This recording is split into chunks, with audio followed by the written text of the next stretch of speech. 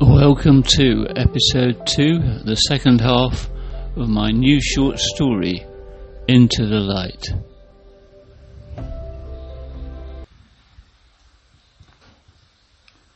The letter was propped up against my monitor, a white rectangle resting neatly against a rectangular white screen. It had a neat white label, centre left, with 3 words printed big and black. Brian Graydon, confidential. I read it 3 times, but it still said the same thing. Staff restructure, contract terminated, sorry about your life-threatening illness, 3 months pay in advance, and thanks for everything. I looked round the office, defying anyone to look at me, but the only person in sight was Sarah's PA, Lucinda, who gave me her best sympathetic look and said Sarah was out for the day, but the chief exec was upstairs in his room. So, let me get this straight. I come back from treatment for a life-threatening cancer, just 3 days off, okay? And my reward for coming into work when I feel shit is the sack. Is that right? You know what I mean? Is that actually fucking right? I know, she said. You missed the staff meeting. You're not the only one. Sorry. Lucinda shrugged and one side of her grey top fell off her right shoulder. Yeah, well, sorry, isn't... The security guy appeared in a white shirt, rectangular white name badge, rectangular head, black trousers, shiny shoes. He was all there in black and white too. He said he was here to help me clear my things and show me out. It was weird. Maybe I'm more drugged up than I realised, but I just quietly packed my stuff into my rucksack like I was off somewhere nice for the weekend. Pens, pencils, staples, post-it notes, rubber bands, paper tubes of sugar. They all went in the front pocket. My black and red A4 contacts book went in the middle pocket. Lucinda made me a coffee while I sorted through my notebooks, but I couldn't drink it because milky coffee makes me gag. She sat at my desk playing with the ends of her red hair as I rubber-banded the biros that had the most black ink left in them. How's the treatment going? I won't really know for another 2 weeks when this course ends. What happens then? It's my last course of chemo. They tell me if it's worked or not. Oh, right. Well, I hope it works out. You know. Yeah, thanks. I meant to ask, do you know, are they replacing me? Lucinda looked down at her shoes. Brown, high heels, a bit scuffed. I don't know. There's a lot of change. None of us really know what's going to happen. Sarah's in meetings all the time. You know what? You're probably better off out of it. Oh, really? You think so? Actually, yeah. Maybe you're right. Security guy offered to carry my bag for me. I thought that was going too far, but I let him. Truth is, part of me was already agreeing with Lucinda. Maybe I am better off out of it. Maybe I will be completely out of it before long. Headline writer comes to full stop. Well, I couldn't just go straight back home after, 8 years service? So I thanked the security guy for some reason, sat on a chrome bar stool by the window at the Starbucks over the road, sipped hot tea, and tried to stay positive.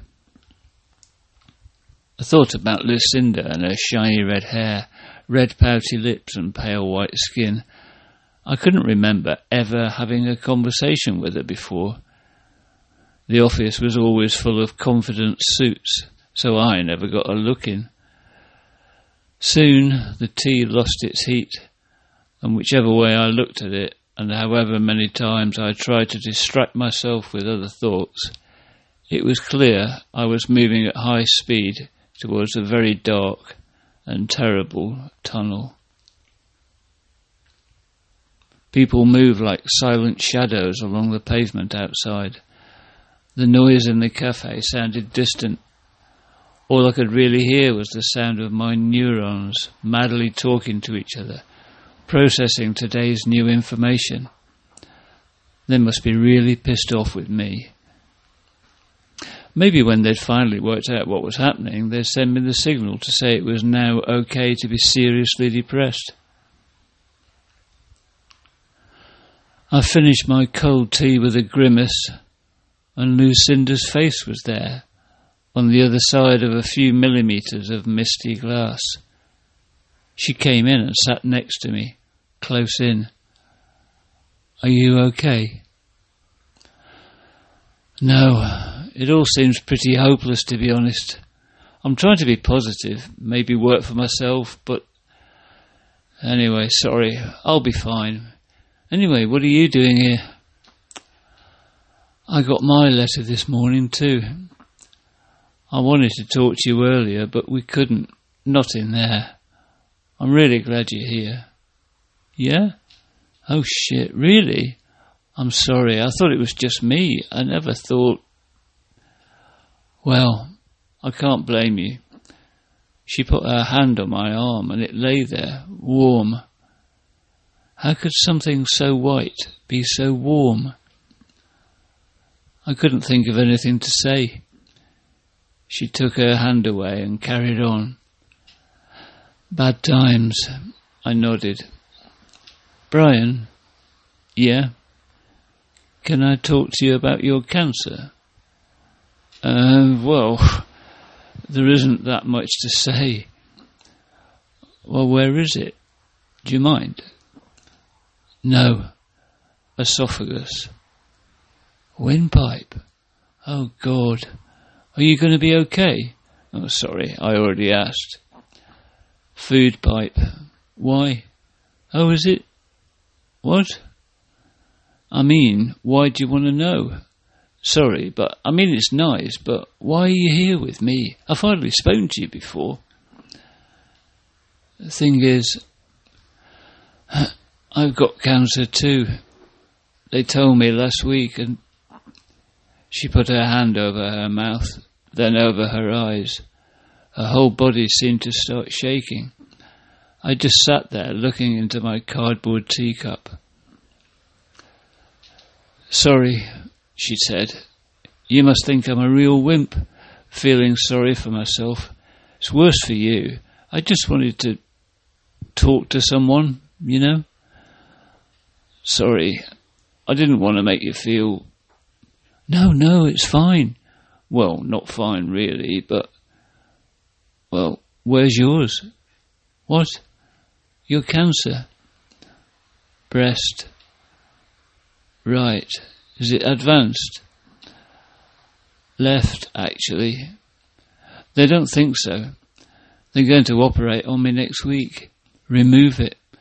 They think that'll stop it because it won't have spread anywhere else yet, so that's all right then." She sniffed and sat up straight. "I suppose I didn't just want to talk to someone. I knew you were getting your letter today and it made me think." "Think? What do you mean?" "Maybe we could help each other. Support, you know. You've been through it and, well, I'm on my own. It's tough being alone. It'd be nice to think that..." "Right. Yeah, you and me, you mean? That would be really nice for me too." I'd run out of words, to be honest. Lucinda smiled and put her hand on my arm again. I felt the sting as a tear formed in my eye, growing like a bubble. I fought it, but my bottom lip trembled, and I could hear my breath gasping like it was someone else's. I felt her arm round my shoulder, pulling me to her. I looked right into her eyes, and I suddenly became someone else. less afraid. I rested my head on her shoulder and breathed in her hair.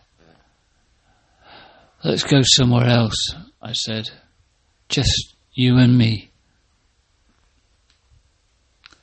I told her when we were lying in bed about how the underground had terrified me since the first time the MRI scanner slid over me like a white tiger.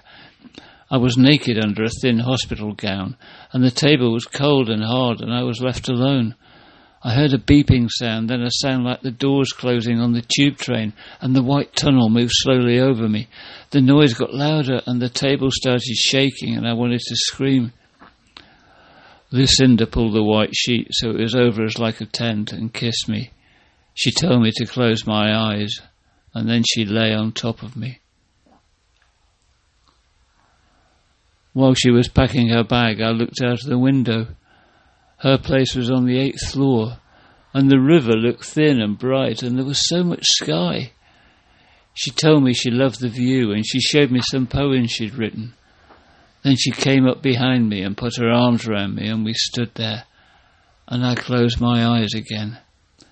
The sun was warming my face, and I told her I couldn't remember ever closing my eyes during the day before, and I couldn't believe she was coming back to see my place, so we could sit by the wood burner and pretend we're on holiday.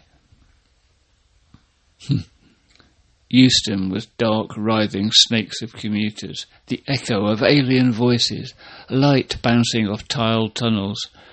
We held hands and let it happen round us, and looked at each other as we slowly sank into the ground, me with a rucksack full of desk detritus, Lucinda with a bag full of fresh-smelling clothes, a neat little zip bag with makeup and perfume, and her little notebook of poems. Mr. Laptop was on the platform, his face tinged blue by his smartphone. I smiled at him, but he never looked up. Lucinda and I sat holding hands on the tube train. I closed my eyes. As we reached Golders Green, the train slid out of the wormhole into the red glow of dusk light, and the noise switched off, and I opened my eyes. We were alone in the carriage now, side by side, watched over by the big red sun that sat on the rooftops. Lucinda's head was nuzzled into my neck, and all that existed was a comforting beat that rocked me to sleep. That's the end of my story, Into the Light. Thanks very much for listening. I'll be back soon with another extract, another short story. Thanks. Bye.